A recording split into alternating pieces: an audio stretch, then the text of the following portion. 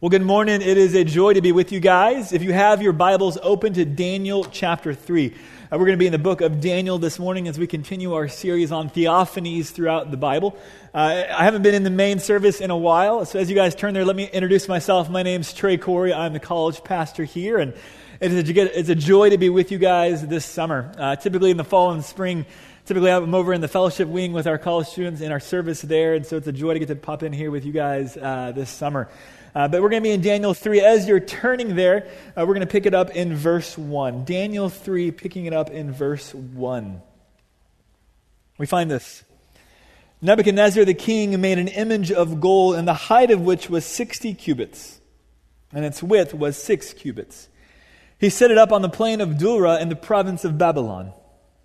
And then Nebuchadnezzar the king sent word to assemble the satraps, the prefects, the governors, the counselors, the treasurers, the judges, the magistrates, and all the rulers of the provinces to come to the dedication of the image that Nebuchadnezzar the king had set up. And then the satraps, the prefects, and the governors, the counselors, the treasurers, the judges, the magistrates, and all the rulers of the provinces were assembled for the dedication of the image that Nebuchadnezzar the king had set up. And they stood before the image that Nebuchadnezzar had set up. And then the herald loudly proclaimed, "To you the command is given, O peoples, nations, and men of every language, that at the moment you hear the sound of the horn, the flute, the lyre, the trigon, the psaltery, the bagpipe, and all kinds of music, you are to fall down and worship the golden image that Nebuchadnezzar the king has set up. But whoever does not fall down and worship shall immediately be cast into the midst of a furnace of blazing fire." Daniel 3 is a very familiar story. This is the story that we remember in Sunday school for those of us who grew up, a story that's very familiar to us. We know how it often unfolds. But as we jump into Daniel 3 this morning, let me set it up for you and kind of give you a little sense more about myself. I grew up in Dallas, Texas at a private Catholic all-guy high school, all right? That probably explains some of my social issues in college, all right? But that's not the point of this morning. But I was there, and one of the people that I remember most as I look back on my high school experience was the world history professor I had my senior year in high school. In fact, most of my junior year, we would hear stories about this professor leading up to our senior year. And each story had enough detail to make you incredibly fearful of what was coming, but not enough detail to really rein in the extent to which your fear could run. And there was all kinds of speculation as to who this guy was, in terms of what his class was going to be like, in terms of what we'd experience. But as I finally arrived in his classroom, I began to realize quickly that he ran his classroom like a military barracks, all right? In fact, he was reserve military, all right? He showed up every day to school in combat boots. He had a shaved head and a mustache that really made him resemble an aged Adolf Hitler, and he ruled in that fashion, all right? It was insane. He had a set of rules that he made very clear at the very beginning of the semester, but the punishment for breaking the rules, he spoke nothing of. So you had no idea what was going to happen when his precious rules were broken till about a month into our fall semester. A poor kid who had clearly heard the professor talk about the fact that you were supposed to respectfully listen to his lecture and never fall asleep because falling asleep was the unforgivable sin. Well, this poor chap, a month into school, began to head bob, all right? The kind of head bobbing you get with whiplash that ensues before he quickly just collapses on the desk and he's out cold, all right? We, his fellow students, had two choices: either let him sleep and just see what happens, or wake him up and intervene. Of course, we just chose to let him sleep. We were so deathly curious what was going to happen, all right? And so I think our professor had eyes in the back of his head as he was lecturing at the board, and he instantly knew that someone had fallen asleep. And so his voice begins to trail off and begins to fade out before all of a sudden it's just complete silence in a classroom. He turns and begins to walk down the aisle, and he comes and stands right over the student. Again, silence for like 5 minutes. It was so intense, you could hear a pin drop, you could hear saliva dry up. I mean, it was just crazy. And all of a sudden he takes his red felt tip marker that he was using to lecture, and he takes that red felt tip marker and he draws a line on the kid's neck. All right? The kid instinctually wakes up, presses his neck, and looks down, and he sees red all over his hands. And he looks up, startled, to our professor, who's now standing over him, not holding a red felt tip marker, but holding a giant serrated pocket knife. All right? Now, some things just unfolded in an all-guy high school that would never flow in public school, right? I think CPS should have been called. I mean, something was deathly afraid and going on in this classroom. Kids had childhood scars that would never be healed. Things were just wrong, all right? I quickly realized that in that world history professor's class senior year, he was an irrational and incredibly imposing authority over all of us. And really, no one was going to question his will. The only option you had in his classroom was conformity to his will. No one slept the rest of the semester in his class, right? Now, I think for many of us, we necessarily didn't have professors like that, all right? And you definitely don't have professors now, but I'd submit to you that every single one of us probably has some kind of authority in our life right now that we would probably, if we're honest, describe as imposing and irrational. Right? Now, they maybe don't ask you to stay awake in class, and that's not a big deal. But whether it's in your family arena, whether it's in your workplace, whether it's in your classroom, or whether it's within an organization in our community, every single one of us runs across some authorities in our life that are frankly imposing and irrational. And it's one thing when they ask us to do things that are not necessarily morally compromising, but what happens when they ask you and I to compromise our morality or to compromise our faith? What do we do then? Well, that's the question I want to pose in front of you. That's going to be the question that's going to be posed in Daniel chapter 3. Nebuchadnezzar, the king we're going to see in Daniel 3, was everything like my world history professor. God bless his soul. Irrational, imposing, and incredibly intimidating. And you would never question his will. Conformity was the only option you had. But what we're going to see is a group of men, a group of Jews in the nation of Israel who are going to respond to that king in Daniel 3. And as we jump into this passage this morning, I want you to kind of think through the authorities that exist in your life and wrestle with what are the scenarios, what are the situations that you find yourself in where at times, maybe, just maybe, they're pushing you to compromise your morality, they're pushing you to compromise your faith. What do you do? Or maybe you just find it difficult being under them. Maybe it's not necessarily anything morally compromising, but maybe it's just really difficult to be under them. How do you navigate underneath those kinds of authorities? That's the question I want to pose this morning. I think Daniel 3 is going to give us 6 basic principles to navigating a life underneath those kinds of authorities. 6 basic principles. And as we kind of jump into Daniel 3, I'll tell you as it opens that Daniel 3 is very much like any good 30-minute sitcom, all right, that you're used to on TV. In the first few verses, the first few minutes, you're going to see an introductory problem. That problem will grow in its tension and its implications until you hit a climax.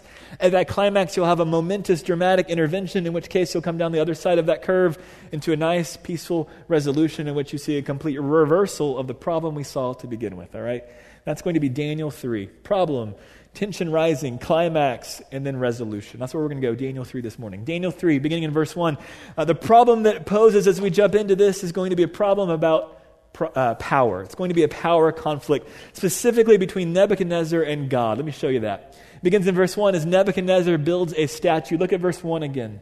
Nebuchadnezzar the king made an image of gold, the height of which was 60 cubits and its width 6 cubits. And he set it up on the plain of Dura in the province of Babylon. King Nebuchadnezzar built a giant statue. Commentaries are all over the map as to what the statue was. Was it a person? Was it him? Was it some kind of animal, some kind of false god? We're not exactly sure. All right. What we do know, though, was it was massive, 90 feet high by 9 feet wide. All right. We also know it was made of pure gold from top to bottom. Why is that significant? Why does Nebuchadnezzar go to the effort to build such a statue? What's he doing? What does it represent? Most art represents something. If you look at your kids' arts at times, it shows you something about their inner makeup, which maybe makes you scared, all right? But nonetheless, this statue resembles something about Nebuchadnezzar. To understand what it's saying about Nebuchadnezzar, you need to know the context of Daniel 2. In Daniel 2, Nebuchadnezzar has a dream, and no one in the land can interpret the dream, all right? He goes through all of his magicians, all of his conjurers, all of his sorcerers. No one can interpret it except for Daniel. Daniel finally shows up and provides Nebuchadnezzar an interpretation of the dream. Notice with me, if you will, flipping back to chapter 2, verse 36. Notice the dream as it's interpreted. Daniel 2:36. Notice what Daniel tells Nebuchadnezzar. This was the dream, and now we will tell you its interpretation before the king. You, O king, are the king of kings, to whom the God of heaven has given the kingdom, the power, the strength, and the glory. And wherever the sons of men dwell, or the beasts of the field, or the birds of the sky, he has given them into your hand. and has caused you to rule over them all. You are the head of gold. The vision that Nebuchadnezzar had was of a statue of a person in which you had a series of different layers. At the top was gold, then you had silver, then you had bronze, then you had clay or iron, and then clay. And so notice as he describes those layers, notice what the layers represent. Verse 39, after you there will arise another kingdom inferior to you, and then another third kingdom of bronze, which will rule over the earth. And then there will be a fourth kingdom as strong as iron, inasmuch as iron crushes and shatters all things. So, like iron that breaks in pieces, it will crush and break all these in pieces. In that you saw the feet and the toes, partly of potter's clay and partly of iron, it will be a divided kingdom.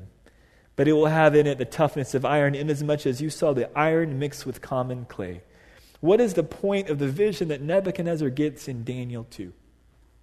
Daniel interprets it saying that what this statue is that Nebuchadnezzar is the head of gold. And that underneath each layer that comes underneath the head is a change of material, and each material as it changes represents a different kingdom that's going to come after Nebuchadnezzar's kingdom. Daniel 2 is telling Nebuchadnezzar that a day is going to come when your kingdom is going to end. And like any authority who feels threatened, he's going to react to that. In Daniel 3, in his construction of a giant golden, all-gold statue, which is in direct contrast to the vision he got in Daniel 2, is an affront to the vision that he got. When Daniel says there's a kingdom coming after you, Nebuchadnezzar builds a gold statue to say, oh no, there's not. Basically what Daniel 3 verse 1 is Nebuchadnezzar going toe-to-toe with God and saying, I am the highest king of the land. My kingdom is going to last forever. There's not another one coming. Daniel 3 verse 1, as Nebuchadnezzar builds a statue, is all about a power conflict that's going on. And frankly, that move is the move of an irrational and imposing man that shows he's absolutely insecure. A king whose kingdom is threatened, whose power is threatened, feels incredibly insecure. And so he makes a move here that shows his insecurity. He doesn't want to see his kingdom go. He doesn't want to see his kingdom come toppling. And so he builds a statue to say it's going to last forever. And the first principle I want to give you as you think about this topic of how do you navigate imposing and irrational authorities in your life is this. First principle is this. Imposing and irrational authorities are often insecure. The more imposing, the more irrational, sometimes the more insecure. Nebuchadnezzar is a profoundly insecure man who's responding out of his insecurity, and the more imposing he gets, the more insecure he is. As you think about your own life, as you think about the authorities that inflict you at times that you have to deal with, sometimes the more imposing they are, actually if you look a little bit deeper past the surface, you find they're actually profoundly insecure. Their actions sure don't represent it. But if you look a little bit further, they can be, and you can see it. It's been famously known as the Napoleon complex. Whether Napoleon Bonaparte was actually short or not, the argument was he was incredibly vicious and incredibly aggressive to make up for his short height. I had a friend in high school, his little name was Chip Bell, all right? We called him Tinker Bell, all right? He was about 100 pounds on a good day soaking wet, all right? He might have had a little insecurity about that, and so you would see incredible aggression from him. He was always the attacker. He was always trying to establish his dominance over the rest of us, but we all knew he was just a little bit worked up about the fact that he was so skinny, all right? Sometimes the most imposing authorities are actually the most insecure. And what I want to do even as we begin this morning is as you think about those authorities in your life that are imposing, that are intimidating, maybe even irrational, I want you to take a moment, even as we begin, I want you to move beyond the surface of their actions that frustrate you, that you have to deal with. And I want you to look beyond the surface and ask, maybe are they profoundly insecure? And if they are, then does that begin to change your perspective of them and your response to them? I hope it does. I think King Nebuchadnezzar is a profoundly insecure man, which is why the very next thing that he does is he's going to demand universal loyalty here. All right, verses 2 and 7, I kept reading them over and over again. It's interesting, over and over again, I keep saying the statue that Nebuchadnezzar set up over and over again, making the point he's made a move here. A move also that he assembles everyone around and he demands their loyalty and they bow down and they respond in worship to the statue. Profoundly imposing and insecure people are constantly putting out tests of loyalty. Every day is whether you are in line or not. They're constantly throwing their weight and their power around, which is why you see their insecurity at times. Nebuchadnezzar was that kind of man. And he's going to assemble the nation. It's really interesting. You look at verse 4. Notice what the text says in verse 4. Then the herald loudly proclaimed, "To you the command is given, O peoples, nations, and men of every language." Wow. Verse 4 sounds a lot to me like Revelation chapter 5. When men and women from every tribe, tongue, people, and nation are assembled around the throne. Nebuchadnezzar thinks he's on par with God, and therefore he's making a move that God will make later on when he assembles all of the nations. That's what Nebuchadnezzar's doing. When you think you're on par with God, you act like God. That's what Nebuchadnezzar's doing. He's going to demand loyalty. And what we're going to see here in verse 7 is that everyone will respond and everyone will bow down. Therefore, at that time, when all the peoples heard the sound of the horn, the flute, the lyre, the trigon, the psaltery, the bagpipe, and all kinds of music, all the peoples, nations, and men of every language fell down, and they worshipped the golden image that Nebuchadnezzar the king had set up. See, massive response amongst the nation. Everyone gets down and bows down. Except for 3 men. Except for 3 men. In every generation, there are those that will eventually stand up. Even though the entire culture is moving in one way, there are going to be a few who will actually stand up. Isn't that a little bit of what we just celebrated with July 4th, right? There was a generation that arose that said, enough. And they revolted and they pushed back against authority. Every movie always, to me, seems like it starts with the same movie trailer voice, right? And the same lead-in lines, in a world there stands one man. It doesn't matter if it's like a fashion thing or a military thing, right? It's just like the whole world's moving this way, and then there's this one woman with great fashion, I don't know, whatever, or a military deal, right? But it's always that kind of thing, all right? Well, you're going to see these 3 men step up and stand out and go against the grain, all right? And the result is they're going to pay dearly for that. They're going to pay dearly for that. It's interesting to me. As you look at this, I'm going to give you guys this basic idea that second principle for the morning, that non-conformity, the willingness to push back, I put it in small print because you get this already, but it prevents compromise. But here's the issue. It's going to cost greatly. These 3 Jews are going to push back. They're going to be non-conformists. They're not going to do what everyone else is doing. It's going to prevent their compromise, which we all get, but it's going to cost them greatly, all right? They're going to pay in 2 different angles. They're going to pay from some who come at them horizontally, and they're going to pay from someone who comes at them vertically. First, the horizontal. Notice what happens.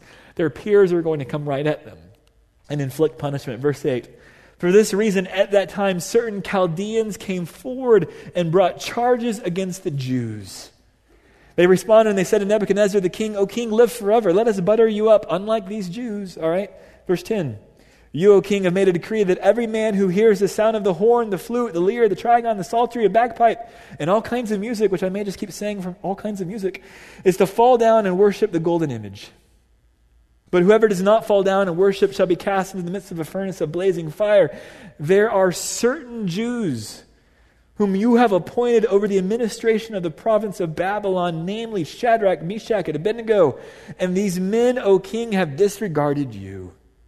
They do not serve your gods or worship the golden image which you have set up. And for a nation that saw their success being contingent upon the gods that they bowed down to not bow down to those gods was an act of treason."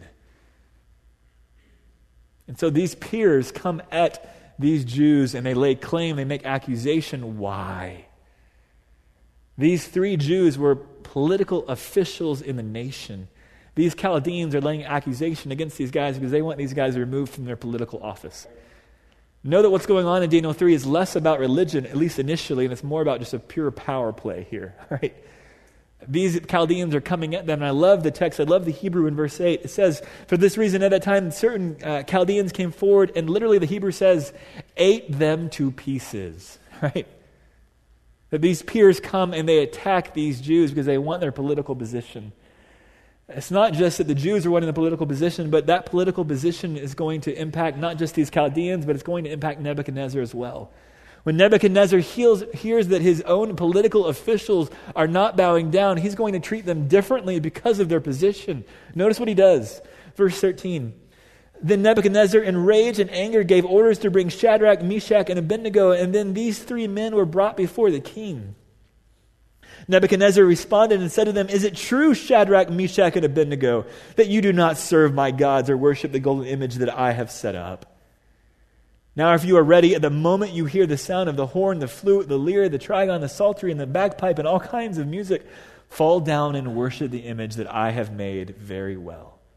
But if you do not, you will immediately be cast in the midst of a furnace of blazing fire." Why does Nebuchadnezzar bring them in for a second hearing? Does everyone get a second hearing, or do some people get marched right off to the furnace? I suspect not everyone gets a second hearing. Why do they get a second hearing? Well, it's because they're political officials, right? The success of the nation up to this point has been conditioned on the fact that Daniel and these three guys are exceedingly good at what they do. The nation has benefited from their blessing and from their excelling and training, and they've been ruled by these men and they've been blessed. So Nebuchadnezzar gives them a second hearing, hoping that they will change their mind because he needs them. Which kind of sets up the third principle I want to give you this morning. We're going to talk a lot about the fact that these guys are going to stand up and they're not going to bow down. But before we get there, I want you to see this. That conformity without compromise honors God. That conformity without compromise honors God. There are times that irrational and imposing authorities will ask you to betray your morality and to betray your faith, and those are incredibly hard moments. But there are also at times where those imposing and irrational authorities are not asking you to do anything that's immoral. So how do you navigate under them? One of the things that you do is you excel as greatly as you can. I want you guys to see Daniel 1, verses 19 and 20. Notice what the text tells us about these guys. As they're deported and brought into Babylon after Israel falls, these men come under the training of the Babylonians. And do they resist the training? Do they go different? Or how do they respond? Notice chapter 1, verses 19 and 20. The king talked with them, and out of them all, not one was found like Daniel, Hananiah, Mishael, and Azariah. So they entered the king's personal service. And as for every matter of wisdom and understanding about which the king consulted them, he found them 10 times better than all the magicians, conjurers who were in all his realm. These guys step into school and they knock it out of the ballpark. These guys come under Chaldean training, literature, and the arts, and in school, and they excel. All right? As you guys come underneath authorities that are frankly sometimes irrational, imposing, and maybe incompetent, if they're not moving you toward things that are immoral, excel and do all that you can to make them look good. All right? That's exactly what these men did. And because of it, they'll come to a place, a position in which they're going to be a blessing to the entire nation. Not just to Nebuchadnezzar, but also to those that were underneath his rule. But because of the difference of faith, they did not hose it. They excelled all that they could to make Nebuchadnezzar look as great as he could be. But the moment that Nebuchadnezzar pushed them to compromise their morality or their faith, then it was different and they stand up. But where there's not an issue of compromise, they excelled and they did all they could to serve and be the best servants possible underneath Nebuchadnezzar. I want you guys to catch that before we move on and see them have their act of civil disobedience. That up until Daniel 3, Daniel 1, and Daniel 2, these guys are the best servants you could possibly have. They make Nebuchadnezzar look outstanding. I think for some of us who come underneath authorities, whether it's in our home or whether it's in a workplace or whether it's at school or whether it's sometimes even in a church setting, in the past, maybe even in the present, if you find yourself underneath authorities who you go, man, they are just so intimidating. Maybe they're insecure. Sometimes it's just flat seem irrational. Maybe they're even incompetent. What do we do? Conformity without compromise honors God. Submit well to them. You're going to see civil disobedience here in a minute. You're going to see these guys respond, but I want you guys to see really where this goes next. I want you guys to see the way that, not there yet. We'll tease, all right? I want you guys to see where our passage goes with the question that gets submitted here at the very end of verse 15, all right? Nebuchadnezzar goes off the handle. He gives them an opportunity. And notice how he ends verse 15. Notice what he says. And what God is there who can deliver you out of my hands? That question is the presenting issue for Nebuchadnezzar. That's why we get into this whole issue with the statue. That question is what made him build a statue. That question is what reveals the power conflict that's going on as Nebuchadnezzar has gone toe-to-toe with God to say, let's do this. Let's go. And so as he looks at these circumstances, as he looks at these men, he says to these men, there's no God who can save you from my hand. I am the highest authority in the land. I am the highest power in the land. No one checks my prerogative. No one checks me. He's on a power trip. And you've seen authorities like this before that you've had to come underneath. And so to that question, you're going to see them respond, but I'll give you guys a way that I think social media has responded to this question this week. Some of you guys know this. Some of you guys have seen the whole story of Tim Howard, U.S. goalie, who Tuesday night, even though the U.S. lost, he had 16 saves, blocks of shots on goal, record craziness, and social media has gone insane, all right? Some have even begun to say that Tim Howard, in a sense, could be the Secretary of Defense of the United States of America. Even Obama made that joke this week, all right? Even Obama has jumped on this social media train, all right? But in terms of things that Tim Howard could save, some have said this, that Tim Howard could have saved the dinosaurs, all right? In terms of a god, what could he have done? Some have said that Tim Howard could have changed the whole story of Lion King, all right?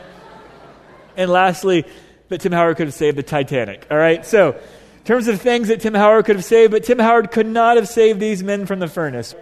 Notice what the men are going to say. I just did that. You're right. Here we go. Verse 16. Notice their answer, all right?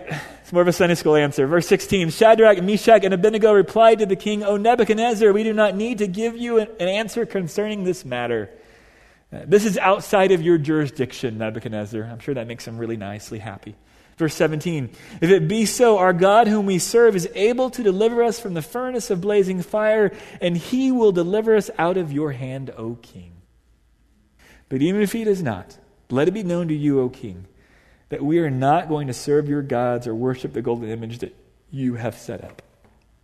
I love their answer. What God is there that can save us? Well, we have a God who can save us. He has the ability to save us. Whether he will save us, we do not know. But whether he saves us or whether he does not save us, we will not worship you and we will not bow down. They stand up. And I think what they show to Nebuchadnezzar is that their God trumps all human authorities.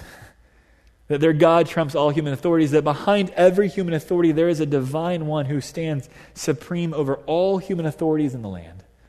Some of my favorite passages about divine and human authority as they come together, I'll take you guys to Romans chapter 13, verse 1, when Paul says this about human and divine authority. He says that every person is to be in subjection to the governing authorities. For there is no authority except from God, and those which exist are established by God. Every authority in your life has been positioned and installed by God himself.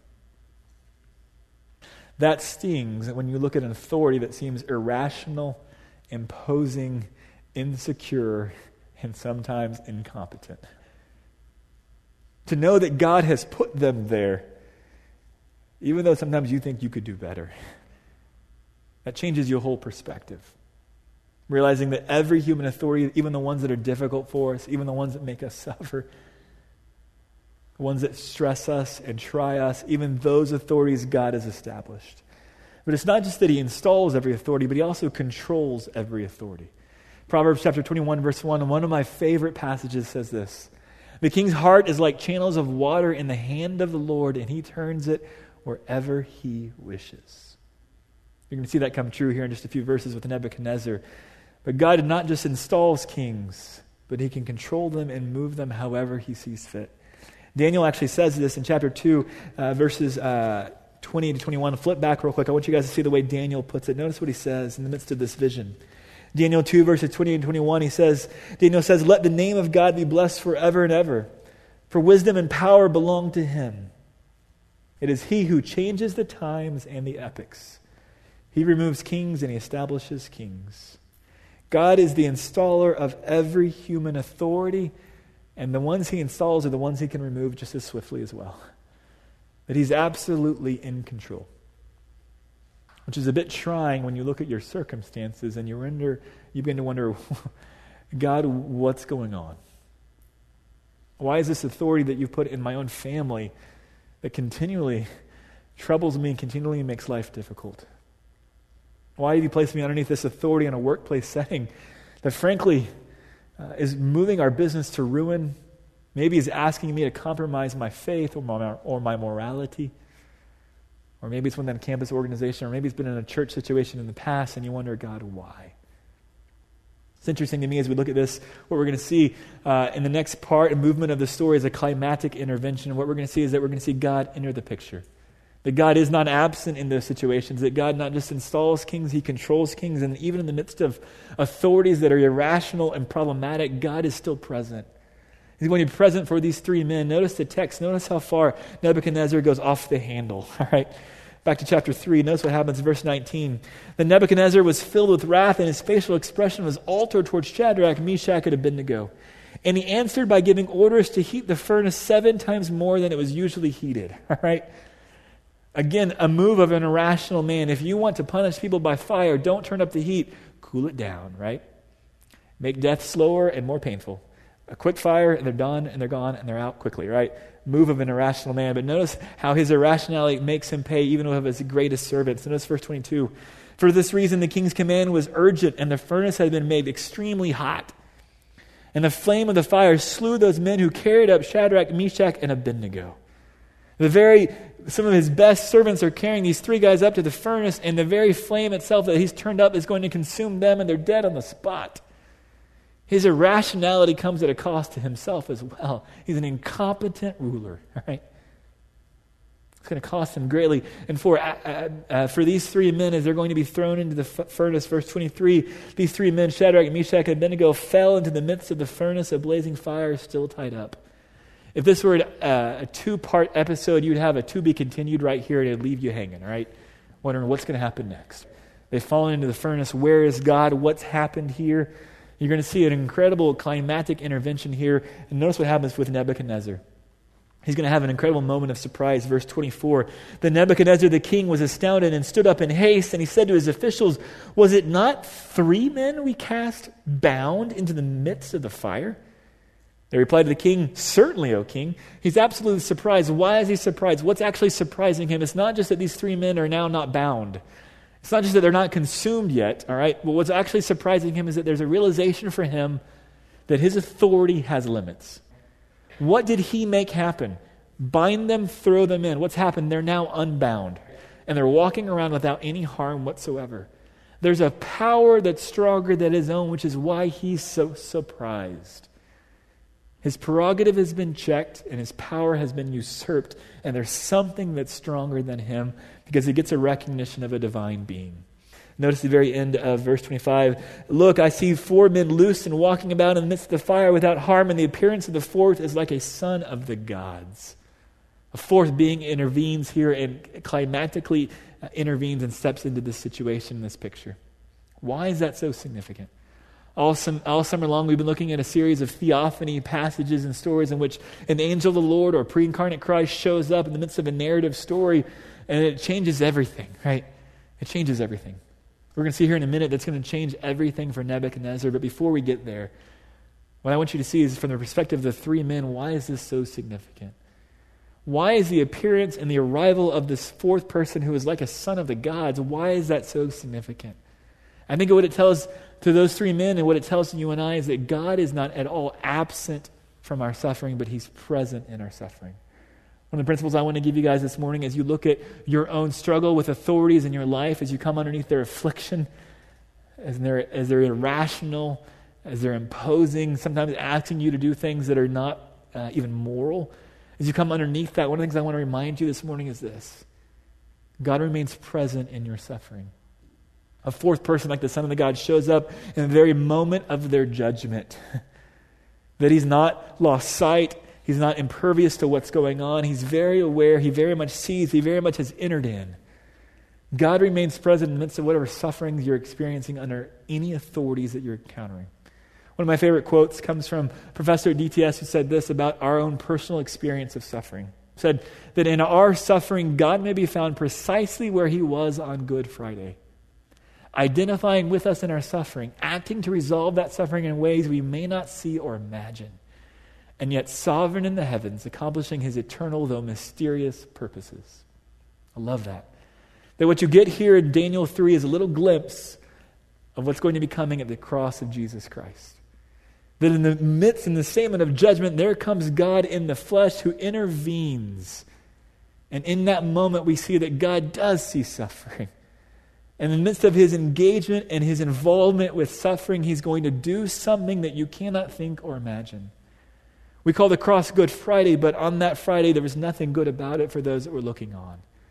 because they did not realize what was going to be coming just 3 days later. That Christ would resurrect, that he would provide hope of forgiveness of sins and eternal life to all those who were looking on, and it would forever change that experience that they had of suffering on that Good Friday. But on that Friday, they couldn't see what was happening 3 days later.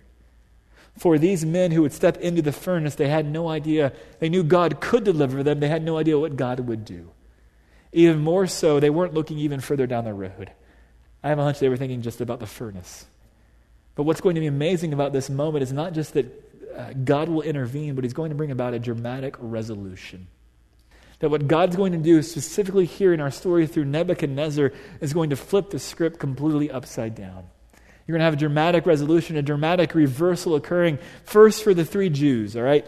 Notice verse 26. Then Nebuchadnezzar came near to the door of the furnace of blazing fire, and he responded and said, Shadrach, Meshach, and Abednego, come out, you servants of the Most High God, and come here. These 3 Jews go from being banished to execution to being invited back out to life. It's an amazing reversal. And the reversal that's even more amazing is not just for these Jews, but it's going to be for Nebuchadnezzar himself. You're going to see Nebuchadnezzar go from ignorance to reverence. Remember, it was Nebuchadnezzar who said to these 3 Jews, what God can deliver you from my hands? Assumption, there is no God. I am the highest in the land. My authority is unchecked. My prerogative cannot be dismissed. And in this moment, instantly, Nebuchadnezzar is going to realize he's dead wrong. And he's going to instantly respond. Not 3 days later, but instantaneously he's going to respond. And I want you to see how greatly he responds. He invites these men out of the furnace, and he refers to them as servants of the Most High God. That the God that they are serving is the one who is most high, who is over all other authorities. He is the Most High. That his power is greater than his own. What a turnaround for Nebuchadnezzar. But he goes even further than just that. It's not just going to be a personal turnaround. He's going to lead a national turnaround. Notice what he does, verse 28. Nebuchadnezzar responded and said, Blessed be the God of Shadrach, Meshach, and Abednego, who has sent his angel and delivered his servants who put their trust in him, violating the king's command, and he yielded up their bodies so as not to serve or worship any god except their own God. And now notice what he does, verse 29. Therefore I make a decree that any people, nation, or tongue that speaks anything offensive against the God of Shadrach, Meshach, and Abednego shall be torn limb from limb, and their houses reduced to a rubbish heap, inasmuch as there is no other God who is able to deliver in this way. Wow. Instantaneous change, complete flipping of the script. Nebuchadnezzar, who dismissed the vision in chapter 2 and said, my kingdom will last forever. Here in Daniel 3 is going to see an intervention of a divine being, and he's going to completely change his tune. Recognizing that these 3 men serve a God who is most high, and that their God is the one who rules over all the earth. And therefore, Nebuchadnezzar then leads his nation not to bow down to his statue, but leads his nation to worship their God. What an incredible flipping of the script. I promise you, these 3 Jews could not have foreseen that kind of possible change. They knew their God could deliver them, but did they really think God could do this? That he could move the heart of a king and the heart of an irrational, imposing, and incompetent authority over above them? Could he move that kind of a heart? I wonder if they did.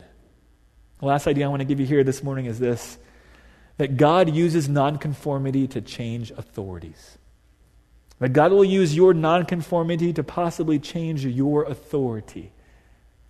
We began this morning saying that sometimes the most imposing authorities are actually the most insecure. I want to challenge you to begin to think through that authority that's in your life. I want to challenge you to think through, why might they be this way? Maybe they don't have a relationship with Jesus Christ whatsoever. Maybe they do, but maybe they're profoundly insecure. And they're constantly looking for approval. They're constantly looking for value in their life, which is why you are experiencing what you are experiencing. Whether it's within your family, whether it's within a business setting, whether it's been in a church setting, past or present, or whether it's been in an organization in the community in some form or fashion. Every single one of us has come underneath some kind of authority that we go, this is really difficult. Maybe it's not immoral, But just trying to submit underneath this authority is really, really challenging, and frankly, it's suffering at times. To bear up underneath that pressure well. One of the things I want to encourage you with as we wrap up this morning is that sometimes your willingness to submit well to them or resist them if it's an issue that's really insignificant and moral of faith actually can be the very means that God uses to bring about a change in them. That makes sense? That sometimes your willingness to submit to them and sometimes your willingness to resist and push back on them can become the very thing that God uses and that they recognize that leads about a change in their very life. Nebuchadnezzar is going to have an incredible movement here, an incredible reversal. Yes, it's because of how God intervenes. But God intervenes on the willingness of these men to submit their lives forward, and Nebuchadnezzar recognizes it. One of my favorite stories, works that has been written is a book called Unbroken. Some of you guys have read that book. Incredible story.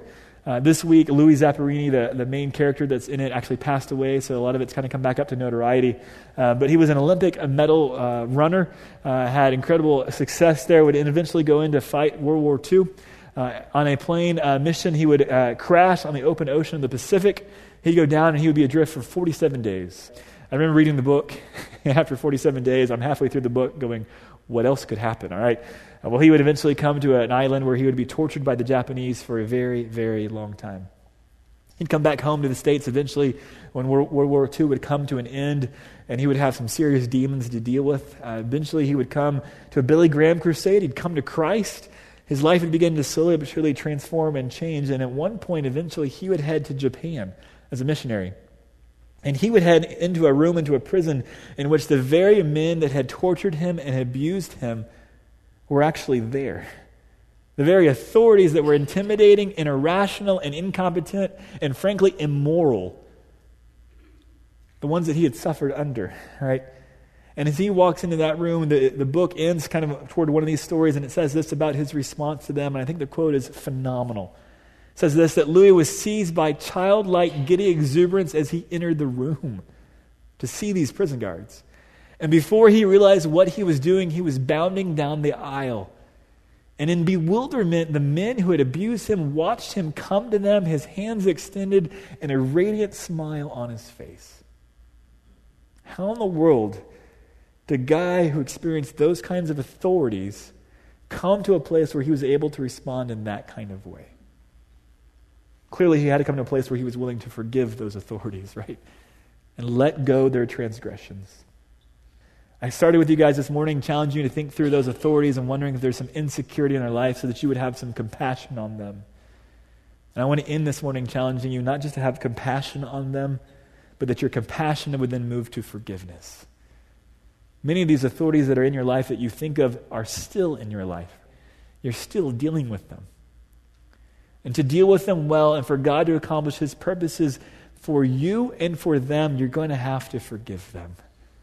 Otherwise, you're going to continue to be sidelined and unable to interact with them and unable to be a vehicle that God may want to use in their life to bring about a dramatic restoration and transformation in them. So my challenge, my question to you this morning is, are you willing to go to that place? Are you willing to forgive them so that you can move to actually pray for them? Praying that God would accomplish something in them that would bring about a transformation, maybe from ignorance to reverence of God. Maybe from insecurity to identity and security in Christ. Maybe from a crazy amount of anger to an ability to lead in peace and with kindness and with gentleness. That kind of transformation occurs as you forgive and as you continue to submit underneath them in ways that God can use to bring about a transformation in their life and in our life. That's my hope and that's my prayer for you. Let me pray for us. Lord, we all can recognize that there are authorities in our life that frankly are incredibly difficult for us. For some of us, we still show and bear the scars of their leadership and influence upon us. Maybe those are psychological wounds of a parent. Maybe those are the loss of a business and a job. Maybe that's just the loss of a reputation in the community and the city. Father, Lord, you know those individuals that are in our life, Lord, and I pray and I ask that you would extend and enable us to find for them compassion, to begin to interact with them in a profoundly different way. recognizing and realizing that you are the ultimate authority in the land, that you are directly behind them. And then until you're ready to remove them, such is your will for us to submit underneath them the best that we can. And I pray that you would give us strength to submit well, to honor well, and in areas where we're asked to compromise, to stand up and say no. Willing to pay the cost at times for that nonconformity. Lord, I thank you that your own Son, Jesus Christ, would stand in our place in the midst of judgment, and we would recognize and we would remember that in the midst of our suffering, you are not unacquainted with suffering. That not only do you sympathize, but that you can identify, and that in the midst of our suffering, you are actually not just identifying, but you are working in ways that we can't even imagine or see right now. Just as no one would imagine after the cross, the resurrection, what would unfold, so often for us who are on the front side of Good Friday, in the midst of our experience with these authorities. And Father, I pray that you would allow us to respond in such a way, trusting in hope that you are working even when we cannot see it. Trusting that you have not abandoned us, that you're not silent, that you don't see what's going on. But I pray that you would strengthen us to bear underneath it well when we need to. And the hope that you can work in and through the situation to bring about a change in these very authorities themselves. Lord, we love you and we thank you. And we ask for these things this morning through your Son and by your Spirit. Amen. Great seeing you guys this morning. You'll have a great week. We'll see you guys next week.